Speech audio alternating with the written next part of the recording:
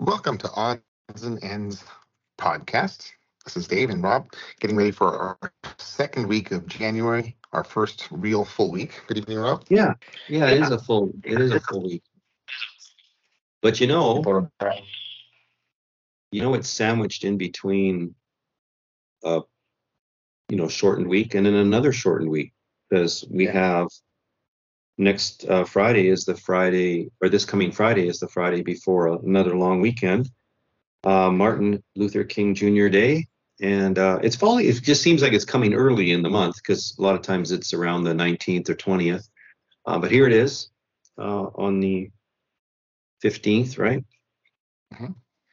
So, no, actually, sorry. I mean, well, it is on the 15th, but we've got the long weekend here already coming to us on the 13th, 14th. So, it's going to be weird because it's sandwiched in between.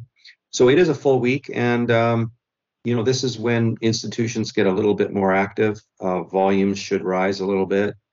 The first week of January is also, always one of those things that, people take it easy to get back into stride and see what the market's doing. We didn't have a very good, finish to the Santa Claus rally, which is supposed to be the first 2 days of the month. And they always talk about, the first 5 days of January, the way that goes, so goes the year, or as January goes, so goes the year. There's a lot of stresses on January, but we've seen quite a bit of rotation. So we'll talk about that a little bit more as we get into this here. So first, the spider, we can see that it pulled back here this week.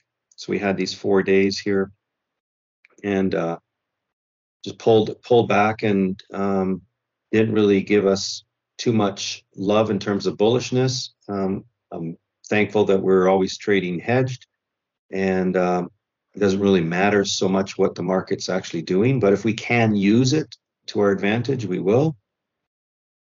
So it's given us a drop just below the simple moving average there, the 20-day. Still quite a bit above the 50 and the 200, of course.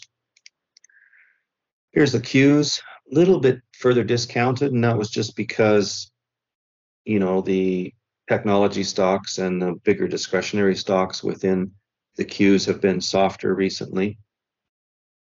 And then we had the Dow holding up better. It's had a very, very smooth run since the end of October, beginning of November. And it just, you can see the fact that it was lagging most of the year up till that point, and it just seemed like people wanted to start positioning some into the Dow 30, and this is a price weighted index rather than market cap weighted, so it doesn't have the same sort of problem with only a few stocks moving it around, which creates a lot more volatility. So it's been pretty smooth, and it's been really stable lately. So we've seen this rotation into some of the blue chips, the dividend payers, the more value stocks, the industrials, financials, healthcare. So we've seen a lot more focus there. And then the Russell was doing, reasonably well, like the Dow was, and then it just, really pulled back hard here, and that tends to happen if the leadership's not there with the big names in the NASDAQ and so on. Some of the upcomer growth stocks, they tend to fail as well. So we've actually filled this gap that we had back here off of the December 13th FOMC meeting into the 14th. We've come back and filled that gap. So now that's filled. We, kind of halfway between the Bollinger Bands here and just below, again, the 20-day moving average. So a turn is possible. So we'll have to keep that in perspective. Looking at the sector performances for Friday and for the week, this was Friday. Financials were on top. I mean, not huge performance, but they were all pretty much green. All the money-centered banks were green. Utilities, they've been the lagger last year. Again, they've been, popping up every once in a while a little bit better. Energy is also very interesting with all the increase of bottlenecks in shipping with the Red Sea, as well as in Panama Canal has got problems with the drought. So there's a little bit of hampering of the movement of ships, and that does play into energy somewhat. There's also the Middle East expansion of regions that seems to be affected more and more, and don't expect that to slow down anytime soon. So energy is an interesting one. It always has sort of these good days and bad days. The volatility is very high, so keep that in mind. Consumer cyclical, it's got Tesla and Amazon in there as the bigger names. So whatever they're doing seems to impact it the most. But defensive was, it was acting, and it should have been a risk on day, but it was really kind of a checkerboard experience on Friday. We'll look at that map of the market here shortly, but it was just a weird day. And defensive was in the bottom of the pile here. The 1 week performance, healthcare carrying over from the week before as well, where we've seen mergers in December and just a lot of bullishness. Pfizer and stuff like that kind of coming back off the bottom and performing pretty well. So healthcare had a good week. Utilities as well. Energy as well. And then technology for the week was actually at the bottom here. So Apple had weakness, Nvidia had a good Friday, but other than that, for the week, it was a bit softer. And so we just, we lost 4.78% in technology for the week. So it was really rough, cyclical as well. Real estate, well, they had a good December with, all the expectations of interest rate cuts. But this week, some of that faded a little bit, and we had the minutes come out and so on. So it was just a little bit rougher on the real estate area. And with the dollar, it went up slightly, so it impacted basic materials. And of course, dollar and treasuries are all connected. And so these two groups, basic materials and real estate, constantly get impacted by that. Looking at the market and sector ETFs performance, I want to point out over here on the relative volume, it wasn't a bad week for volume.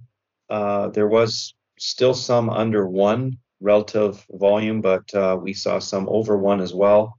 And that was much better than the week before between Christmas and New Year's.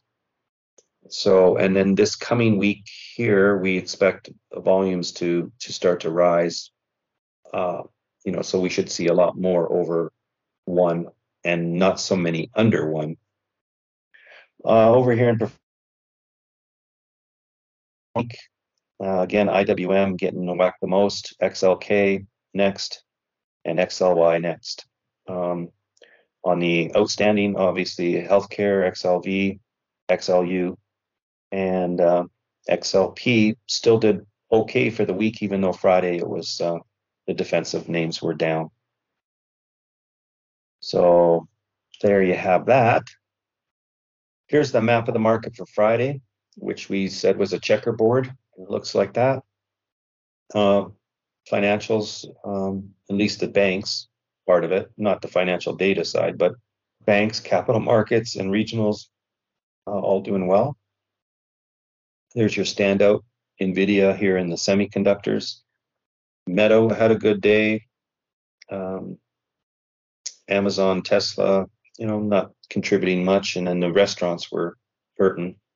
Maybe nobody has any money to spend after Christmas anymore in the restaurant area. So that's kind of interesting. I think, historically I see this kind of hit the restaurants in certainly January up to maybe Valentine's Day, then they pick up a little bit. And then it takes going into the spring to have them, bounce back harder. But common thing in early January. Consumer defensive, we see some of the weakness here, and then healthcare, of course, the strength. So let's move on to the week. There's what happened for the week. Now you can see why technology suffered so much, even though Nvidia you know, it was down more so earlier, and then Friday pulled it through, so it only was down 0.86% for the week. AVCO having a bad one. I mean, it's just a lot of 4, 5, 6% down. Amazon, Tesla as well. Apple was a big drag on the market though the entire week. It was. It really, really was. And I often look for that and say, if they're shorting that, what else are they buying?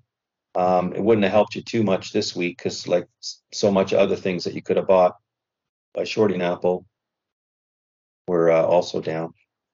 But look at the contrast here with the healthcare, and that's what we're trying to communicate is that investors don't want to leave the market entirely.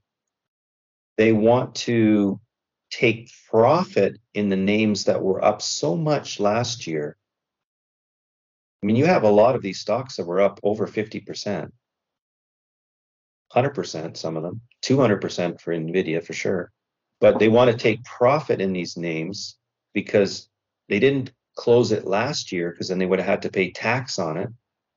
You go into this year, now you sell it, lock in the profit, pay tax, next year on the stuff this year that you sold, but you don't want to leave the market. So where else can you position it?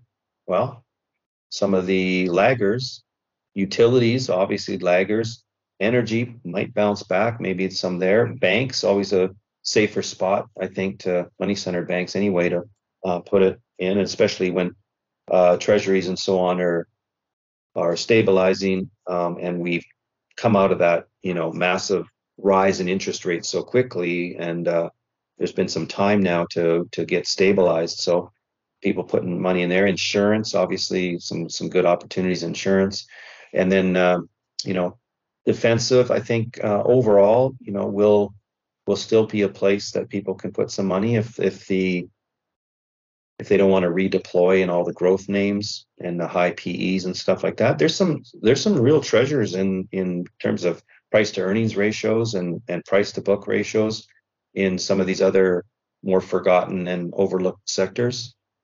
But as I said, if they're selling these names, they want to stay in the market. They've got to redeploy it, and that's what you're seeing here in at least this first week of the year, which was a shortened week. Now, with the sell-off in those names and the market, we looked at the SPY, we looked at the Qs, how it pulled back this week. The thing that people would think is, well, we've had a huge spike in volatility. And the answer is no. We have been stable in this 13 to 15 and a half, 16. We've been stable right in there, currently at 15.55 on the VXX. And so there's not the concern about the market selling off completely. So that's, again, why I'm focusing you on the rotation aspect, not the exit out of the market, not the doom and gloom type of thing. Obviously, I think there's concerns, but there's an unwillingness to exit the market completely. Volatility is low. They're not protecting other people's money at this point in time.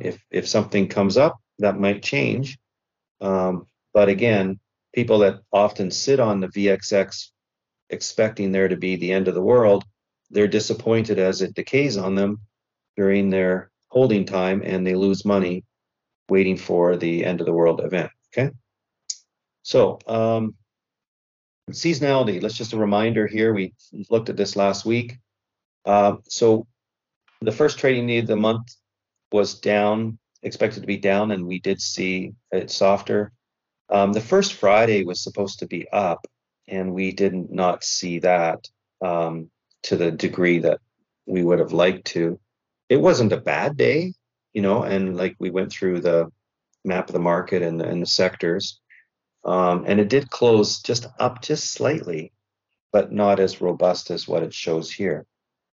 Now, mid-month seasonality starts on this coming Friday, and the problem with that is it's split between a long weekend. So do Fridays in front of a long weekend rally generally? There has been that historically. There's been, a happiness and expectation. Hey, we get a long weekend. So I would say it's possible for it to be up. And Fridays in general in January have been okay. So, I would say that if the market was to rally a lot before Friday, then I would temper that down a bit. But if the market was quite discounted the first 4 days of the week, I would lean into Friday a little bit more for potential bullishness. But there's still, again, the geopolitical risk. A long weekend, things can happen, so there's still risk of exposure. So we could have a rally on the Friday, but we might have hot money come back out of it before the end of the day. That's always possible. Um, but anyway, it's the third Friday of the month, which will be the 19th. That is more of a bullish candidate. Okay, so that's Expiration Friday. So we'll talk about more of that seasonality mid-month as well as that Expiration Friday. We'll talk about that next week when we do our podcast.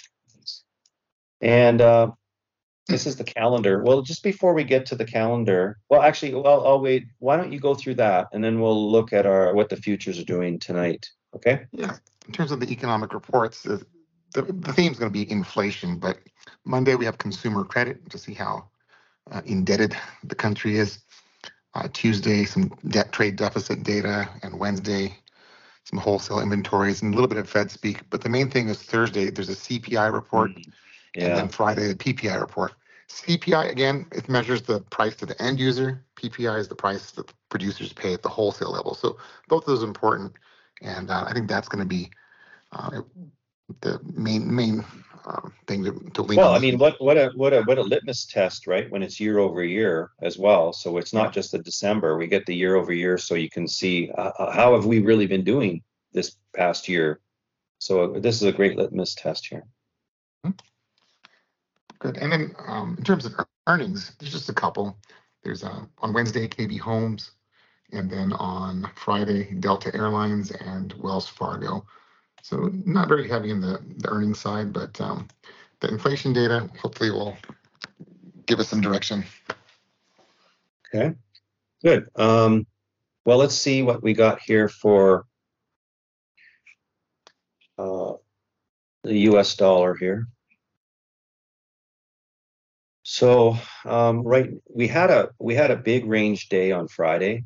Was the economic reports really stressed people out on Friday, and I think that's kind of why it was kind of tough sledding. So we had volatility in the dollar. We can look at that here. We'll roll it back. You can see that we spiked up, and we also went down and then retraced. We had a crazy day, a big range day in the dollar.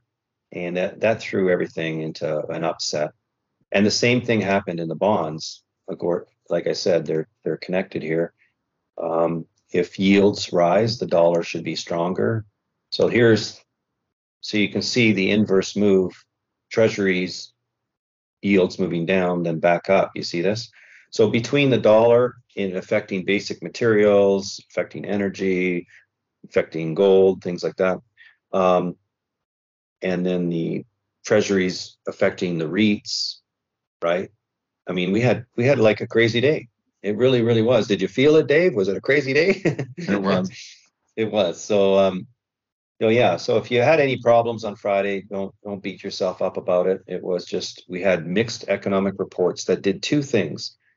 It said hey, the interest rate cuts that we've been expecting, that might not be the case if the job market, is still so robust. Then on the other hand, there's this businesses and the soft landing. So it was investors were really torn, and that's why we swung both ways between, the soft landing being beneficial, the economy side of it being beneficial, but then maybe the interest rate cuts. We've been too optimistic about it, right? And it may not happen. So if you watch the CME Fed Watch tool, it actually declined in terms of expectations for March, April, and May. So that threw things into a tizzy there. Okay. let's go to metals just to see what gold's up to right now. And here's the daily here. So it's been stable in this range as well. And let's look at energy. Here's your crude. I do like the potential of this to climb, but again, it's sort of very syncopated. Like it'll have one really good day and the next day will be down, right? So just keep that in mind. It's very volatile, and right now it's pulling back a little bit here. And let's go to our indices here. What is the Dow doing at the moment? It popped up initially and it's been pulling back. So S&P as well, pulling back a little bit after a rally earlier. Russell, yeah, pulling back as well. So we had a little bit more premium that's sort of given itself up, but that could change by tomorrow morning as well. What's the VIX up to here? 14.2, so a little bit lower than where it closed. Anyway, so check things in the morning before you start trading, and good success this week. It's a full week, make the most of it, and then have a good rest on the upcoming long weekend. Okay. Good luck. Take care, everyone. Yeah.